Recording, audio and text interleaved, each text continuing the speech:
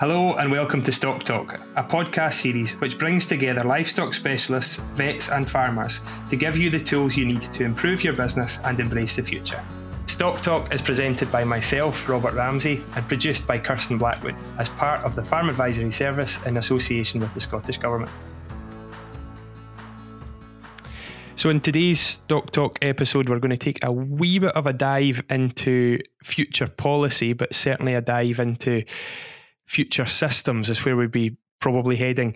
Today, I'm quite excited to be joined by two internal speakers to SRUC. We've got Colin Mason from Dumfries Vet Labs and also Sasha Grierson, who, among several other things within SEC Consulting, leads up the Scottish Farm Business Survey. So, Colin, could I just come to you first? You've been on the podcast before.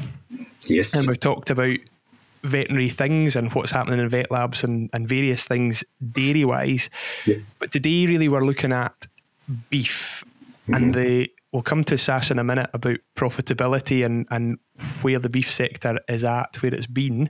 But profitability in the beef sector is tricky, and there are quite a lot of policy signals coming at the moment.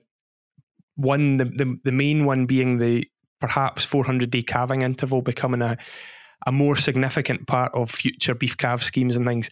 What are your thoughts there on, in terms of government support and where farmers should be at when it comes to calving interval? Well, a few things to say around calving interval in suckler herds is government support or no government support. Achieving and aiming for as low a calving interval as possible, and certainly 400 days, if you call it that, is an easily achievable goal that is the basis of being potentially able to be profitable, in that we need to have fertility as a basic minimum to have a good chance at being able to maximize the output from a group of suckler cows.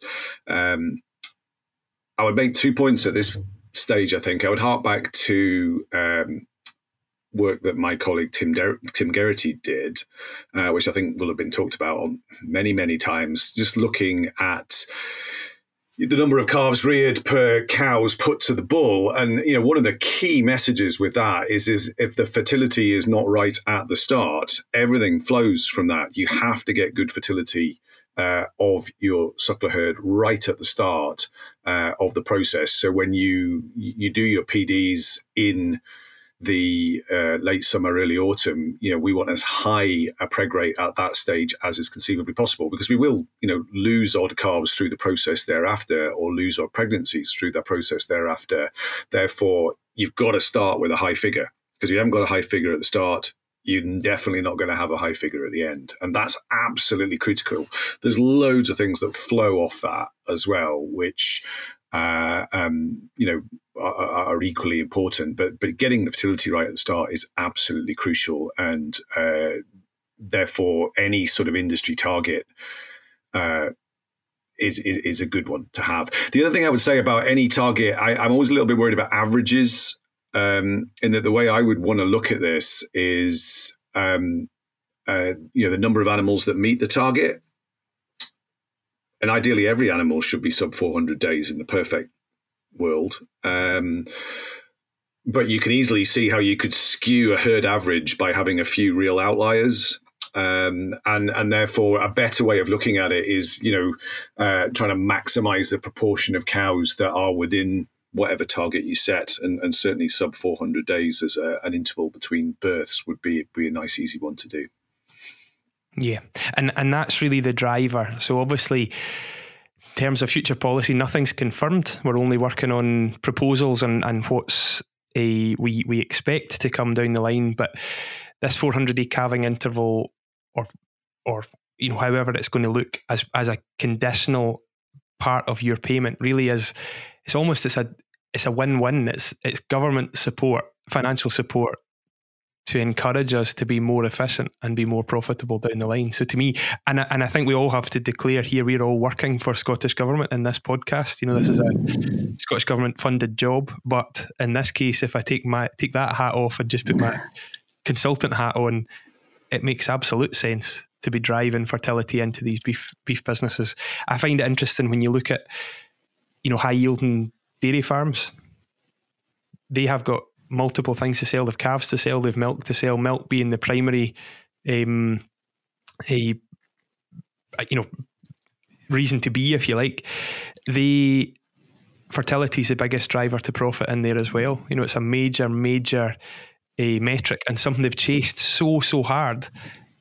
But if they're not in calf, they're still milking them and they're still making money. So it's not, it's not to say it doesn't matter in the dairy world, but the dairy world have chased it so hard, they've actually got there in a lot of cases. And in the beef world, we're probably sadly lacking. So yeah, but maybe I'm being too critical. But Sasha, in terms, so first of all, welcome to Stock Talk, your first time on here. We had Hugh Grierson a few months ago as your other half. So Hugh's obviously organic farming in Perthshire. Your role today, I suppose, is as a economist or financial kind of conversationalist, will we say? Better description, yeah. Yeah. So in terms of suckler cow profitability, have we got indicators of, are we making progress there? Are we getting better? Are we less reliant on support? Where are we? Yeah, I think this is a really interesting question. I was talking about agricultural statistics yesterday, and sometimes people criticize them because they're kind of lagging. They give you information that happened last year. What's really clear about a long-term trend around of agricultural statistics is that you can actually see progress over time. And I think there is no denying that the results from the Scottish Farm Business Survey over time show that livestock farms are resistant to profitability without support. There are some years when they just make a small profit without support, and some years where they make, they dip under the line without support. But overall, they have it's challenging to make money, and so economic, the farm economics on those groups of farms is always going to rely on support, and so it's no surprise that this is now becoming embedded in this will potentially become productivity measures in your herds and flocks potentially. I don't know where that's going, but in your suckler herd may well become part and parcel of policy support. And it actually, it comes back to the whole point that Colin's making. You really need to think about what is the right thing to do for my business. Is it right for my business that I need to think about getting more output from my existing asset base? And it's like, that is just a basic business metric. One surefire way of increasing your profitability is to look at your output. And that's what this policy metric talks to very, very clearly. Yeah, I was speaking at a meeting in RSA. It was a Crofting Cows meeting, and it's always good to go out your own area, speak to a different group of people, and obviously priorities in the northwest are different to what they are in Ayrshire, Dumfries and Galloway, and the areas I'm normally working in. And I had made a point about fertility and about getting more calves on the ground alive, and I was challenged by a few people in the room about how their primary function as a biodiversity grazer rather than as an output machine. And so the criticism to me was that I was too focused on production. And my criticism back to them was, why not do the biodiversity bit with the production? Yeah, there are plenty of there's plenty of breed types or cow types that can do both. And we also have tools, and Colin will probably talk about this more, and perhaps you, Robert, we have plenty of tools in our toolkit to be able to choose the right genetics or improve genetics to try and improve these productivity metrics. But you've got to start at quite a high level. You've got to think, well, okay, if this is my problem that I have lack of profitability, what can I do to get more output And potentially then you begin to consider how you control your costs. And that's a different question.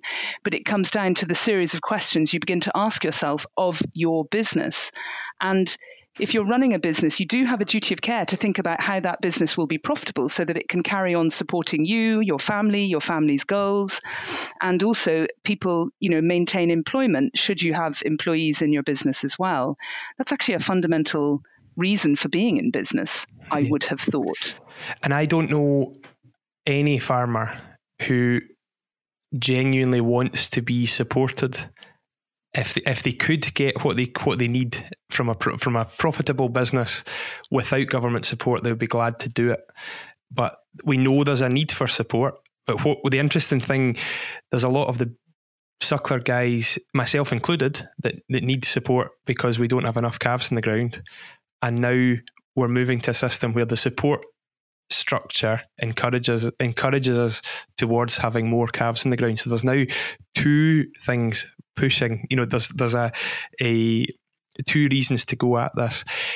Colin, so let's say, who knows, policy wise, we don't know what's coming, we don't know when it's coming, but we do know getting extra calves in the ground is a route to success, no matter what the rest of the economy looks like, no matter what the price of fertilizer is, the price of anything is. The more calves we get in the ground, the better off we're going to be. What do we do? So where do you start with, if the average business is saying weaning 85 calves, the metrics vary, but say we're getting 85 calves per 100 cows to the bull, where would you start? What's the lowest of low-hanging fruit to start picking off to get more on the ground? I mean, obviously there's a whole sort of tier of different things that one can do. But actually, as we sit here right now in late February, looking towards a calving period and then looking towards a breeding period, then let's start with some of the simple and basic things. So your bulls are 50% of your herd's fertility right from the outset. So let's get that bit right.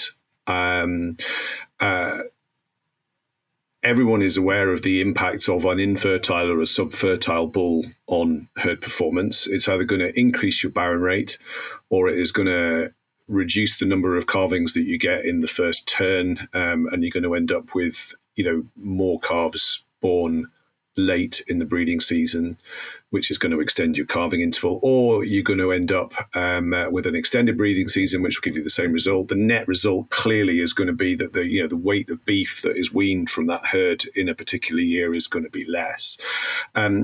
So that's a really, really easy one to start with in terms of fertility testing bulls. We know out there that somewhere in the region of about a fifth of bulls are subfertile, so they're not optimal.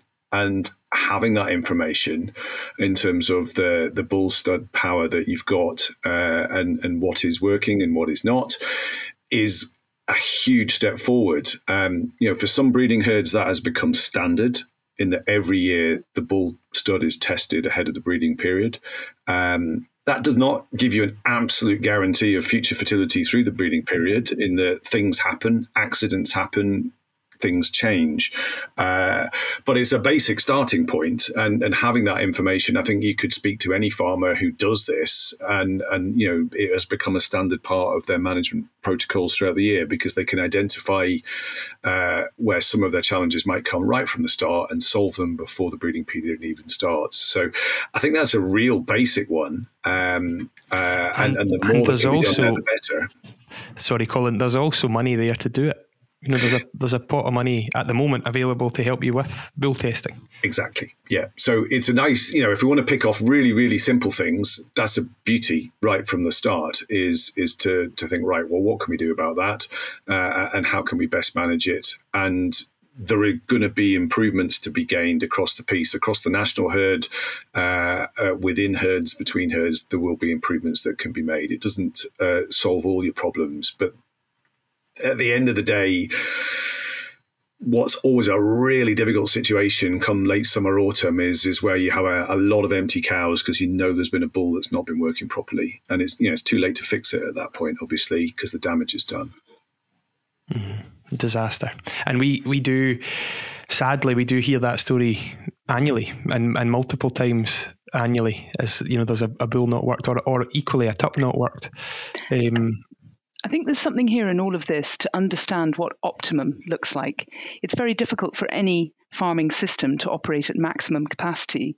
And, you know, there's something about lowering your risk, you know, trying to think about the investment that you make in your bull fertility or checking your bull fertility ahead of time, or even, you know, your wider herd health status, that actually you're trying to lower your risk of bad things happening that have a significant impact on your output. And that's what, for me in my head, that is very much a route to profitability, or a route to a better financial picture, is that you're kind of chipping away at that risk of bad things happening by having, you know, Colin, you talked about management protocols, you know, a kind of schedule of things that you do year in, year out. And sometimes for people, it can feel like a really big mountain to climb, but it's the kind of thing that if you don't even take the first step, or you don't even think about, you know, 4 key things or 3 key things you need to do, that actually you'll always be at the bottom of the hill. And actually, if you're being incentivized to do it and there are pots of money to be able to go for, then there comes a point where you have to go, well, actually, I can't not do it, you know. And I suppose our job in that advisory piece is to have that quite sort of, you know, what are the right things to do, quite clearly laid out, quite simply, for people who are at different points on that climbing the mountain. The one I would say, sorry, Colin, the one I would say here is looking at the support piece, is the story of 400-day calving interval being part of beef calf scheme has been talked about for a long time, and there's quite a lot of pushback there in terms of, you know, government taking money off people, and actually the cost that to you. So if you've got the textbook example is the cow who wasn't in calve but was too good to kill, so you run around, you give her a holiday for a winter. But what you miss there is you actually give her a holiday for that winter and the next winter. Now, we could discuss all day what it costs to get a cow through a winter. But to pick an easy figure, let's say £600 is the cost of that cow for the year, or for the winter. £600 times 2, £1,200. The calf that is born after the holiday has to be a blooming good one to cover those costs. Why are we talking about the loss of the £100 rather than the loss of the £1,200 costs? That's a really interesting way of looking at it. And I was thinking while Colin was talking and you were talking, Robert, about the concept of investment, the investment you make, and the potential return on investment that you make.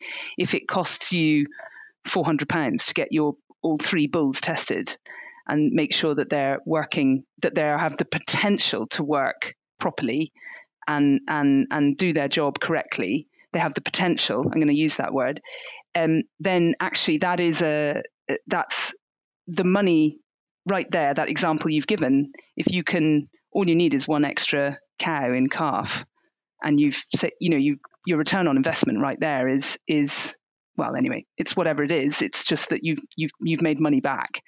So in many ways, this is about the, I don't know, there's an economic phrase for it, and I am not an economist, so I don't know quite what it is, but there's a kind of opportunity there to try and frame it in those words, and then you kind of quickly go, well, actually, I really have to do this stuff, and I'm being incentivized to do it, so, you know, get on with it. The way I'd look at it, and a lot of these interventions, it's about handling risk, isn't it? And you can never reduce risk to zero, but you've got to just weight it in your favour. And if you take the bull example, I always look at risk as well, what's the likelihood of it happening versus the consequences of it happening? And it's the sort of thing that in workplaces, you end up doing this with health and safety, for example. It's really, really quite dull in that context, but very important. And, you know, take the bull thing, you know, so a bull breaks its leg, chances of that happening fairly low, hopefully. Consequences of that happening if you haven't got enough bull power spare capacity, huge. So you've got to weight those two things up. Take the other example of likelihood of a bull being subfertile. Well, actually, moderately high is the answer to that, because we know that probably somewhere around about 20% of bulls are. Consequences of that happening, not as impactful as a completely infertile, useless animal, but still significant. And there's gains to be made, marginal gains to be made in all of these scenarios, or major gains to be made in some of these scenarios. And as you say, the intervention cost of assessing fertility status ahead of the breeding period is minimal compared to the opportunity cost that you're going to get from the benefit of having that knowledge. And considering your contingency plans is always the other one. Is contingency planning with what level of spare capacity do you have? How are you going to manage an accident or an injury to a breeding bull and these sorts of things, and making sure that that is very much in place so that it's well managed. So, yeah, I think that's a real no-brainer, I think, for me. Yeah. So also scanning 23 for calving 24, there was quite a lot of people who had an okay kind of scanning. It wasn't no records were broken either way. And the crush side question again, speaking to the vet or scanning technician, is it the bull or is it the cows?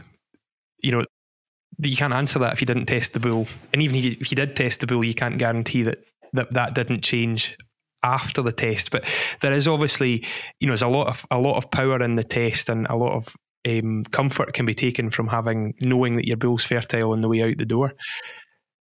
Yeah. What about on the cows? So what else do we? There's PSF, Preparing for Sustainable Farming, has bull examinations. It doesn't have anything in there for cows or heifers. But if you're being proactive at the moment, Colin, what's the advice there? So in and around calving and post calving, to ensure that we're cooking with gas at bulling time this year. Well, I would start by saying, and it's a very easy thing to say, and sometimes a harder thing to do, but I guess your perfect suckler cow will need zero intervention at all. If you want to design the textbook perfect suckler cow, you can pick your breed. We can have a debate about how small she needs to be and weight and all that kind of stuff. So I guess probably smaller the better. And she should calve, and without any assistance, she should have a calf that is very viable and jumps up to its feet and sucks very, very good quality colostrum. So calf viability is very good. Stillbirth rate is very low. Zero intervention at calving. And then the fertility impact of that is zero. There is no calving difficulties. There is no retained cleansings. There is no post-calving illness on the maternal side. She cleans up her uterus very, very quickly. She starts to cycle very, very quickly, and then she holds very, very quickly to first service once the breeding period opens. That's your perfect cow. And, as we all know, there are plenty of cows like that, and there are plenty of herds where virtually all their cows are like that. But the flip side is also true. So one thing I think you've got to consider on the breeding side is there is merit in running post-parturient checks on the problem calving cows. That is an intervention. It comes with a cost.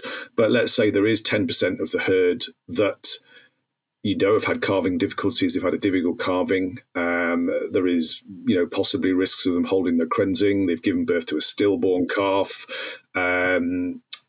Cows that are in particularly poor body condition score, cows that have carried twins, these sorts of girls. There is probably merit ahead of the breeding season in checking these animals out, making sure that they're firstly their uterus is clean, that everything is settled down again, and also that they are starting to cycle. So there is an intervention point in there which will help with fertility. That sort of approach is standard in the dairy industry with routine herd health visits. I think there is an opportunity there in the suckler herd, but I would go back to what I said at the start, in that if you've got everything set up perfectly, you shouldn't need to do that at all. Yep. Yeah. To me, it's a thing that, so PSF, Preparing for Sustainable Farming, is a pilot scheme, and I think it's an insight into some of what the future options might be in some of the tiers of future support. But as a pilot, it's important that we feed back. And I think my feedback there is bull testing, brilliant. But actually, let's have, pelvic scoring of heifers, pre-breeding checks for problem cows, and having that conversation with the vet, equally powerful. And if we can get, say we've got 85% rearing, say we've got 90% calving coming down to an 85% weaning, let's get 95% in calf, let's get 100% in calf. The more that's there to start with, the more we're going to wean down the line. It's really interesting. I remember a long time ago and this is just a slight digression, when we started eating our own beef at home, we had an idea, well, my husband had an idea to kind of go and, right, I'm going to re-engage with the customer and go and kill my own cattle and sell them food. And we started eating our own beef, and we had an Aberdeen Angus bull, and we had a mixed herd of dairy cross breeding cows, real mixed bag. And we started eating our own beef, and one month we'd have a cracking steak, it was brilliant, and the next month we'd have an awful one, and we were like, this is rubbish, this is no good. How will customers come back to us with the same to buy a steak again if they're going to have a great experience one month and then terrible experience the next month? It's like, right. And we gradually, well, it wasn't really me, but in my husband's thinking, it was like, well, we have to actually control the genetics of the herd better in order to produce a more consistent meat eating quality. And is there an analogy there on the maternal side, well, maternal and paternal side, that is something that we need to begin to look to our genetics and the genetic traits we're selecting for in our maternal side that can support this piece, this productivity piece, really talking to the kind of the improved productivity, more cows in calf, more weaned calves on the ground, cows getting back into calf more quickly. That was quite a long-winded way of talking about consistency of approach and bringing in the genetics. But actually, I think it's probably quite relevant here. Yeah, and it's also the genetics story. If I go back, I'm going to go dairy again, but when I started in here in 2010, at that stage, a 10,000 litre average was pretty rare. There was a few people doing it, but that was, they were pushing hard to get it. On the whole, there was more dairy farmers. There was a lot more dairy farmers than there are now. But on those dairy farms, yields were lower, fertility was poorer, and there was a lot more lame cows. And they've selected and managed different, some of that progress has been made through management, but the vast majority of progress being made is down to genetics and selection. And now most of the dairy farmers we deal with are in the 10,000 litre plus camp. And some of them are at the extreme end. The guys who were on 10,000 litres are now way beyond it. So I think it's interesting that the power of genetics, and maybe, Colin, is it something do we look at enough in the suckler world in terms of genetics and if we're chasing for progress, is that the first place we should be looking? Well, I'm not claiming to be a geneticist, but I would say that there's a lot of tools are already there, aren't they, in terms of certainly around the fertility performance indicators, because we know that the biggest issues with suckler cow fertility and the risk of an increased risk of being barren are going to be around calving ease, body condition score. Those are going to be some of the biggies, aren't they? Gestation length. The tools are there for that and have been for a long period of time and are well used by a good proportion of farmers. But that is, on the female side, that is probably the biggest single factor is going to be body condition score and ease of calving. And the information is there to really direct that. And I come back to, the perfect suckler cow is a cow that will calve outside, will calve herself, and the calf viability is so good that there is no intervention ever needed in that situation from a calf point of view or a calf health point of view. And the closer we can get to that, the better. So, we have some of the tools there already, and we just need to use them. Would be what I would say. Yeah. Sasha, we went in the summer, we were away to see Giles Henry with our discussion group, and we actually were back, Daniel Stout and I were back there for a meeting. I think we had 70 people there yesterday at Oakwood Mill, looking at ling cows, hill ling cows, deferred grass, and seeing the power of really what we were looking at was the power of genetics. So he's selected for a cow who's fit to graze. She's fat at weaning. She can winter on deferred grass. She can come off deferred grass onto a rotation and calve on the rotation. And the inputs to that system, he said yesterday, and it's one he said it when we went for a visit as well, but he said in August last year, August 22, in the drought, he used more bales of hay then than he's used in the whole period that he's been at Oakwood Mill in 27 years. He fed more hay in 1 month in the summer. So he's got a cow that is low cost, and the crucial bit there is profitable. So we've got the cost out the system. He's fortunate to have the farm that he's got. But equally, there's people who have a similar farm who don't run a similar system. So he's got a low-cost system, really, really easy calved cows, easy fleshed cows who calve themselves, and the system appears to be, and Giles and Stuart are very capable operators, but it's an easy system to run. It's interesting you raised that example. It is an easy system to run. Sometimes doing less requires more thinking and more preparation to get to that point. Getting to that point has not been an easy path for that business. They've arrived at that point because I think what I pick up from them and what I heard very clearly from Stuart, who's the next generation coming in, is like, we don't want to handle our animals. We want to take work out of the system. We want to live a life. I want to have time for my family, live the life I want to live, and have a profitable business. And that kind of quite sort of high level and, personal goal setting is really important in that it drives the decisions that they make about the types of animals that they want to keep and the outcomes they want to achieve on the farm. And sometimes, how do you get to that point? I don't know. You'd have to sit down with Giles and Stuart and ask them and, get into the detail. But I think there's something here about family farming businesses deciding what it is they actually want to do and how it is they actually want to live their lives. And then what goals can the farm achieve as a business to support those what outcomes can the farm achieve as a business to support those goals? And if there's 3 families or 2 families sitting down at the table and they want X and the farm, or they want 2X and the farm can only produce X, then you've got some really hard thinking to do. And so that's when you move from these quite technical conversation into a much harder conversation about how are we going to change our system to be able to achieve the goals that we want to achieve as a business and as a family, running that business and working in it as well. That's much harder in many ways. Definitely.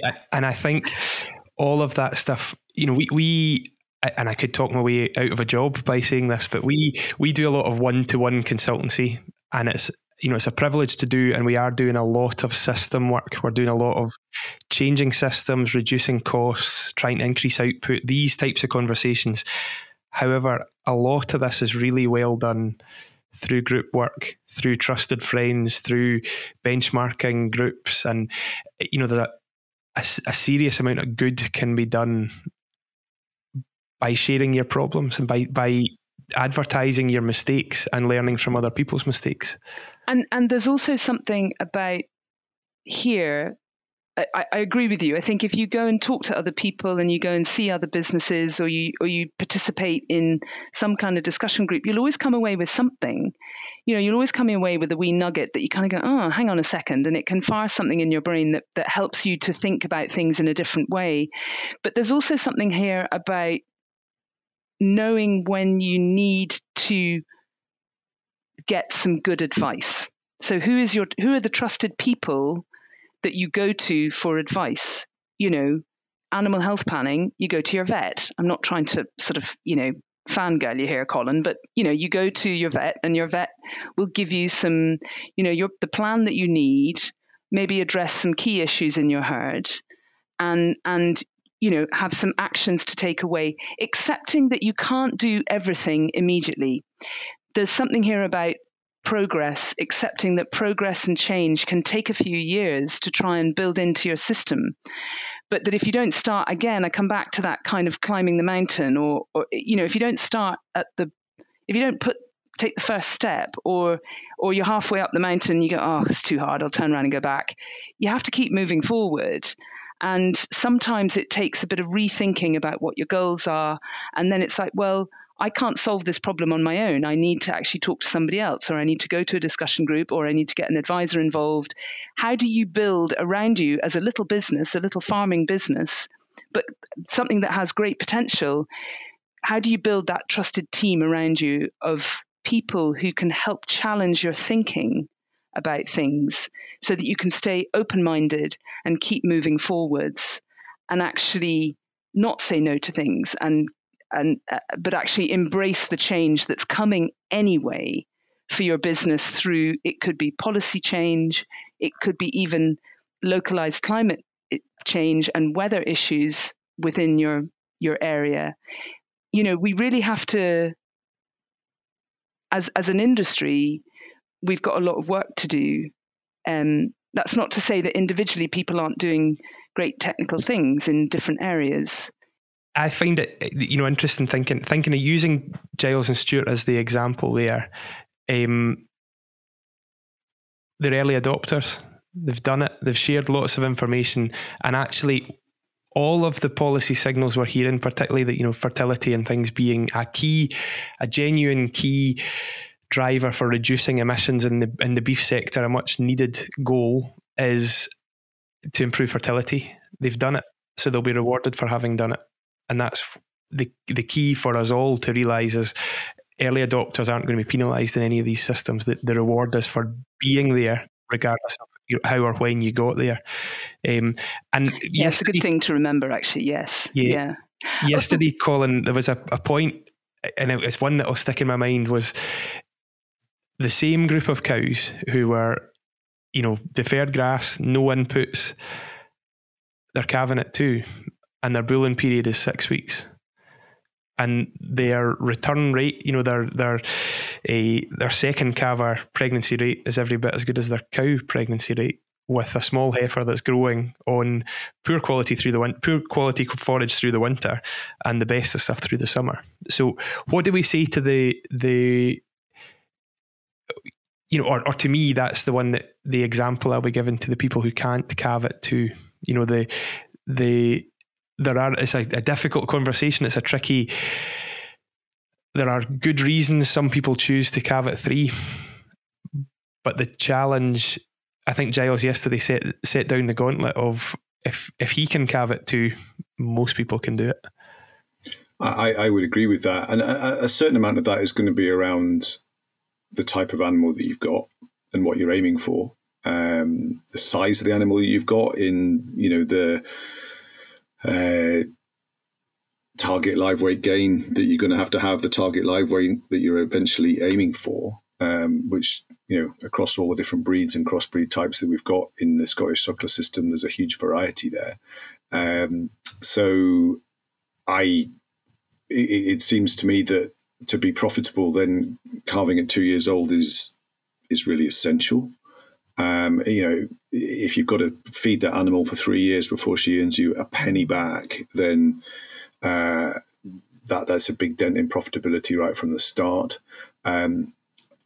Absolutely, one of the most tricky tests of any herd, be it dairy or beef, is what the recalving rate is. How many of those first calvers have a second and third and fourth calf, and we do know that that heifer that calves for the first time, rearing calf for the first time, still growing, and wanting to rebreed her on time is a challenge for some animals in some systems. But again, it's about getting the right animal for the right system. And the examples you're citing just show that it is possible, it is doable, and I would see that as the future, I guess, minimum standard that we're going to need for profitability. It's also the minimum standard that we're going to need for managing environmental sustainability in these animals as well. It's all of that CO2 and methane emissions of an extra year's worth of rearing for no gain in productivity is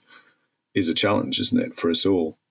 I think it's interesting, just coming back to a comment that you made about advisors and trusted advisors and all that kind of stuff. I mean, in a way, to be a profitable suckler herd, you almost want to take the vet out of the system. At least you want to. It's a strange thing for me to say as a vet, but that's the dream, Colin. That's the goal. The goal is that we don't need the goal. Ultimately, the goal is to do ourselves out of a job. In that, you've absolutely got it right if you've done yourself out of a job. In the suckler herds that are absolutely doing their flying best, they'll use a vet for the advisory preparatory stuff. So, things like we've talked about pelvic scoring of heifers or bull fertility testing and preventative health planning type of work. But this should be virtually zero fire brigade work in terms of helping animals that are needing calved or needing treated because they're ill or whatever it is. There will always be accidents and incidents and emergencies. You're never going to reduce them to zero, and that's what vets are for as well. But in the perfect suckler system, the veterinary contact points with the farm should be virtually wholly preventative and planning rather than managing and treating, if we can get it to that way. And that's the dream, for sure. That is the dream. And potential health testing, that kind of entry into health testing. That goes into the planning process. It's maximising health status. It's maximising, performance.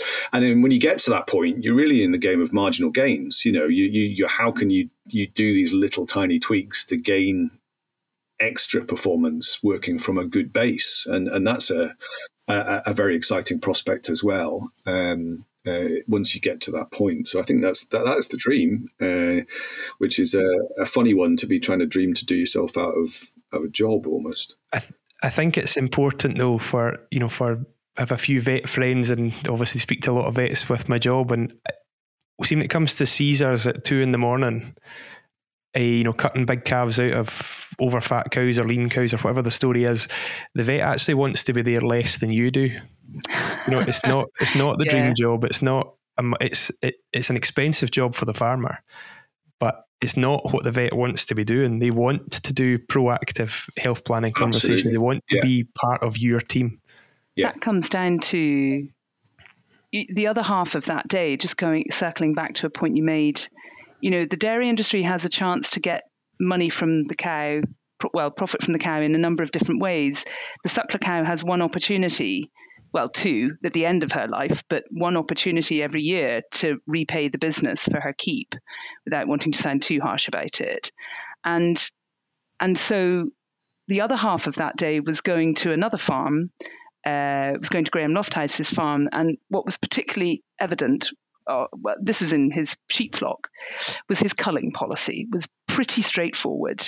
There was some fairly clear guidance on that one. And I wonder, are we tough enough on our culling policy in our suckler herd? Probably the short answer to that question is no, in that it's the cows that get second chances. Yeah. And they should they? No, well, I'm struggling to find the reason why they should. Yeah. And it's also, we are saying second chance. When you say a second chance for a cow, you automatically think it's an empty cow. But it's actually a lame cow, an angry cow, a cow that, she's got big tits. She's got some kind of problem that creates work. So Graham's and sometimes a genetic, something that you really don't want to keep that genetics in the herd and should go. A conversation we had that day was about, basically Graham's policy is if it causes him any work out with the routine, she goes, or she's certainly got a black mark against her name. So she either goes down a flock or she goes out the flock altogether. One of the questions we had that day was, what about things that are, how heritable is something? And Graham was kind of like, well, it doesn't really, he knows the answer to how, he knows genetics better than any farmer I've ever met.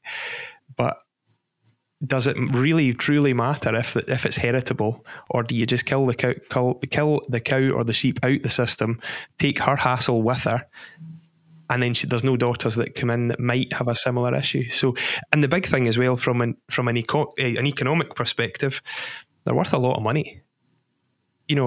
That cull cow out the system is a real opportunity, and a cull cow is the store trade's really, really good, but a cull cow is generally beating the year-old store.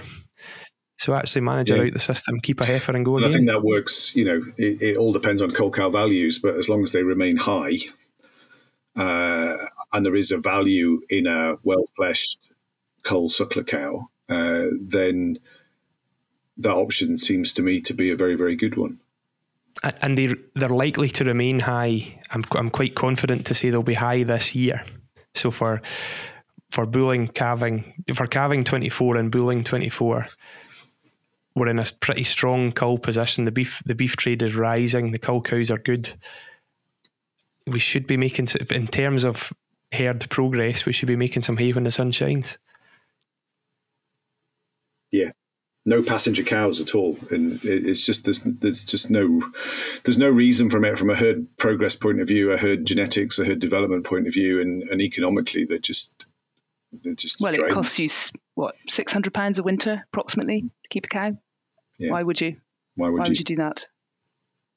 And also, if we go all Michael Blanche, she costs you a lot of time at the same. At the same time that. These ladies that are just kicking about, not doing a lot, are costing you money and taking up your time. So speaking of time, I'm conscious we are getting well through this podcast. We've probably just scratched the surface here. We were actually going to take a deep dive into what the future looks like and what future systems look like, but I think we've covered quite a lot of ground here, and there's quite a lot to think about. What I wondered, Colin, there's certain jobs in my job that come in and they are routine type of jobs, and I don't really enjoy doing them. They're the kind of one you think, it's one of those jobs. What's the one, see in the spring? So obviously you obviously became a vet because you like animals, and now the job you do deals with a lot of probably more dead animals than live animals. The deaths, the frustrations, what comes in the next few months in and around calving that gets you frustrated or gets you annoyed? Where we've missed? Yeah, so this is an interesting one, and I mean, yeah, you're right. So I mean, my job is more about disease investigation and trying to diagnose and then prevent disease. So I think a couple of points that I would make, and is it kind of leads you on from some of the fertility we've had to start off with, in that, we've talked about basically getting the basic fertility right at the start, but obviously where you then are going to lose pregnancies or lose calves is around abortions, first of all. Well, firstly, it would be dead cows. You get all these pregnancies on board in October. By October, they're all PD'd. You know how many pregnancies are there. Where are you going to lose them from there on in? You're going to have the odd cow that might die. So you're going to lose a pregnancy there and a cow, big hit. You're then going to have abortions. You're then going to have stillbirths. And then you're going to have, neonatal calf disease and things going forward from there. And stuff that I find increasingly frustrating on the abortion and the stillbirth side is, well, the first thing that I would say is that if you're at the last third of your pregnancy, as most of these suckler cows now are, then any loss of a calf at this point is abnormal. By the time you've got your pregnancy to 6, 7, 8 months, it should go to term, and it should give birth to a viable calf that has the ability to get up and suckle and be healthy and grow and make some money. So anything that's out with the norm there, anything that's lost at this point is abnormal, and I think we should be investigating that. We should be trying to take that sort of black box thinking type of approach that other industries do and think, right, well, this is an unforeseen event. It's not right. It shouldn't have happened. Why has it happened? Can we get some insight into what's gone on so that we can help plan it and prevent it? So obviously a big part of my work is doing that. And every year we come up with answers, and we come up with hopefully some solutions to help plan what to do to try and limit that impact further on.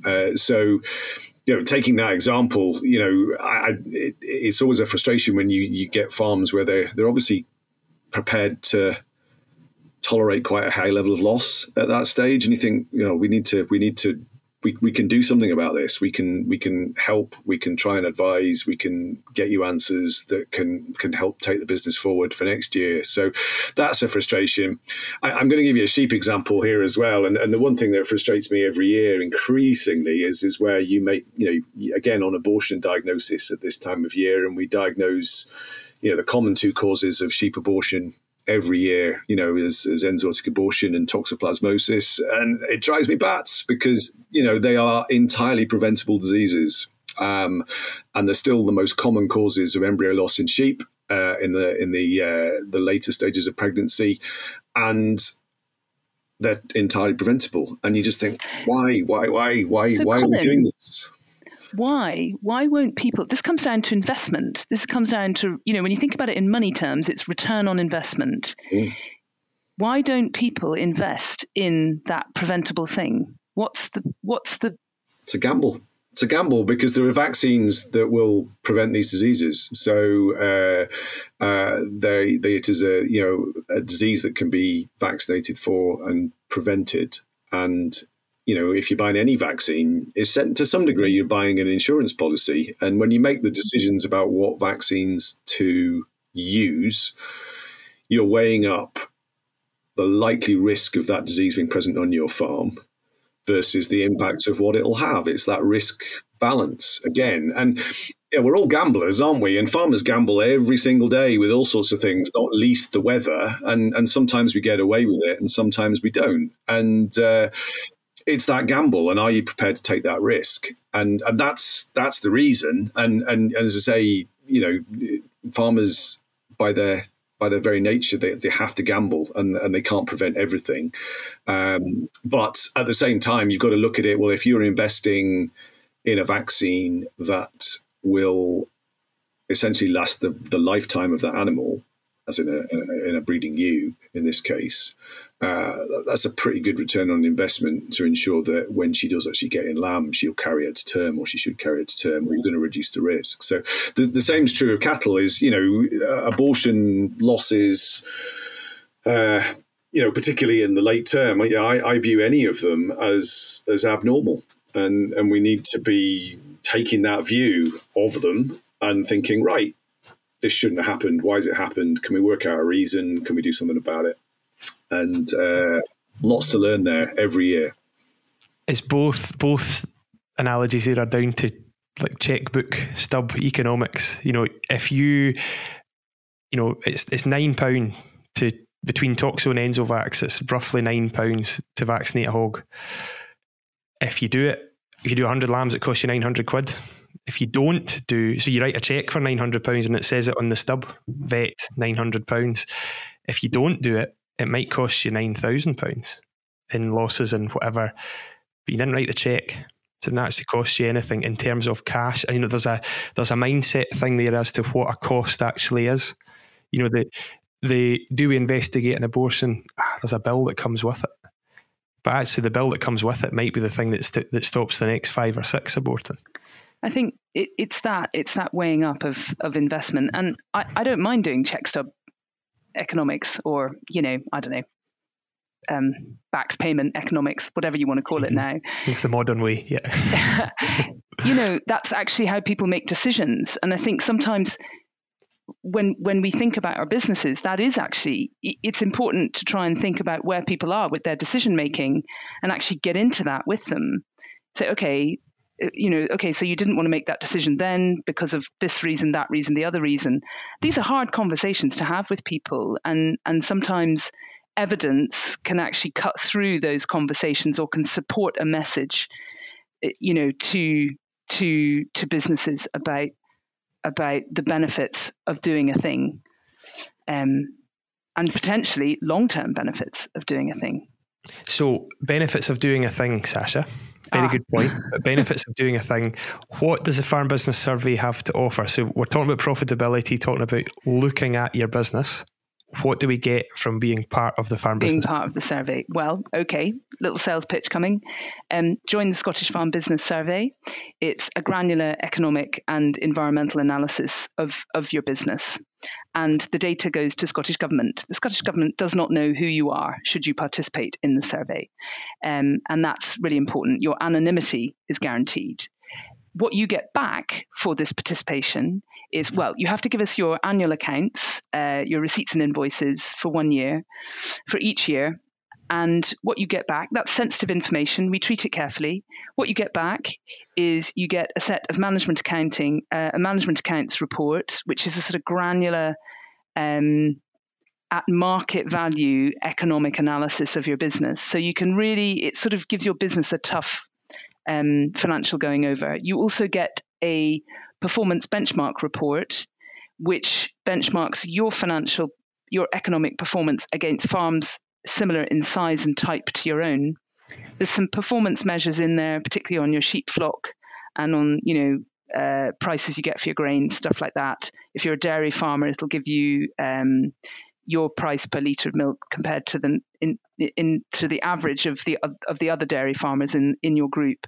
So you get comparative data, and then you also get a carbon footprint, a carbon audit done as well for free. We give you some fairly high level mitigation advice. We don't give you farm specific mitigation advice, but this carbon audit is adequate for a PSF application if you're going to carry on and do soil sampling as well. So there's lots of benefits to taking part. We only aim to take up most 2 hours of your time, and our farm business analyst team, they treat your data with utmost care and confidentiality. And as we say, government doesn't know who you are. So do join in and get some interesting economic and environmental facts and figures about your business. Yeah, and back to the check stub economics. It doesn't cost anything to do, so it's really absolutely nothing whatsoever. It is completely free to join. Yeah, so we use it at home. We're part of the survey, and am I allowed to say that? Yeah, you can. Yeah, it's your anonymity. You're not allowed to say that I'm in it. That's it. But as part, we started maybe 4 years ago, and it really is a useful way of taking an easy deep dive into your business. The data's all analysed. You have a look, see where you're at, and there's always something interesting in it. And particularly the carbon audit.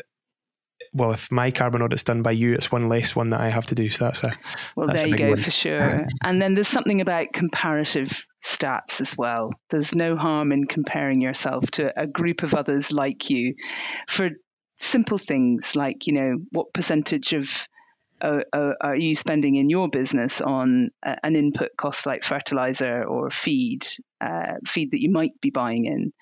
And you can see if you stick out from the industry average, and then you can kind of go, oh, why have I done that? Why did that happen this year? That's not good. Maybe we can address that. And it just, sometimes seeing a set of numbers in front of you can just make you just trigger some conversations. Yeah. And it's also the route that Scottish Government get to see where the economics of farming is actually at. And that's, I think, a really important thing, because we've all been quite vocal today and quite honest about what we think suckler farmers particularly need to do to step up to the plate and become more profitable. But the reality of the suckler system is it relies on support. it should be supported because it delivers a lot of other multiple benefits across the board, and the support is needed. And we also need to use the support to become better at what we do. So I think it's the feeding back to Scottish Government the true data of where we're at, to allow them and us as a group to take this business forward, because I strongly believe that's why I do the job I do. The Scottish suckler sector is changing, but it's here to stay. There's a huge role for it to play, and we need to engage, develop, make changes that are required, but this system is here to stay for the long term. For sure. And I think it's nice to hear you say that, Robert, that kind of, this is a mechanism to feed back to government what the real economic picture is, and government take this data and information and use it to support their policy decision making. So yeah, join the survey and get those outputs for your own business, and also to feed back up the chain. Yeah, perfect. Colin, I'm conscious Sasha got a wee sales pitch there. Not so much a sales pitch, but so thinking about those aborted fetuses or problems, or we need a PM done, what's the process? How do we get things to you to get that valuable information back? Yeah, I mean, first and foremost, work with your practice vet, with your vet, to keep them first and foremost in the loop of everything that's going on.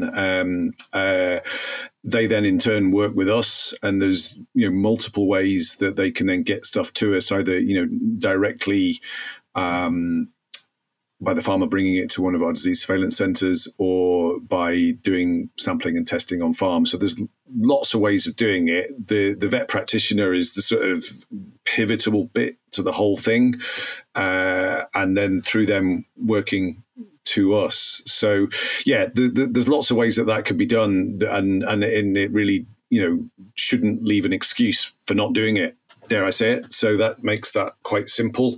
And yeah, just one other thing on the abortion diagnoses as well, is I think what we need to do is almost be really delighted if we get a load of negative results, because if you screen an aborted calf for all possible infectious diseases and find nothing, that's actually a very, very good result, because it actually really confirms that you've not got anything to worry about. It is perhaps one of those things in that particular instance. And, it's quite a reassuring thing that would confirm that the health planning process is working. So it's a useful one, I think. So, yeah, I just encourage that, knowledge is power with all this stuff. The more we can follow up and investigate, the better it is, either to identify a problem or to reassure you that things are going well, health planning is working, the job is on track. Yeah, knowledge is power, a good way to sum up. So I think but I've really enjoyed this conversation. It's been a chat across a lot of ground. I think going back to the policy stuff, just to conclude, I think from my perspective anyway, we've got this potential change to beef calf scheme eligibility, this reduced, this a conditionality of 400 days or whatever the condition is going to be. The options we've got are sit back and complain about it, or step up to the plate and make changes and get on with it. And I think hopefully from the take-home message from this podcast is it's actually in everybody's interest, not least the profitability of the business, to step up to the plate and get on with it. So I hope it's been useful. Certainly we're always keen to get feedback as well in these podcasts. If you do have thoughts and feelings on it, do feel free to drop us a line at or drop the Faz inbox. A wee line would be good. But basically that's us for today. Sasha, Colin, that's been brilliant. Thank you very much, and hope for a successful spring for us all. Cheers, Robert. Thank you. Thanks. Bye. If you enjoyed listening to Stock Talk, you may enjoy some of our other podcasts, such as Crofting Matters, which is a 12-part monthly show that discusses all things crofting in Scotland, including livestock management. You may also enjoy our new podcast, Agriculture, which tells the stories of some interesting and influential people in the agricultural industry. Just search Crofting Matters or Agriculture wherever you get your podcasts from. the Farm Advisory Service podcast. Audio advice on livestock, crops and soils, environment, rural business and more.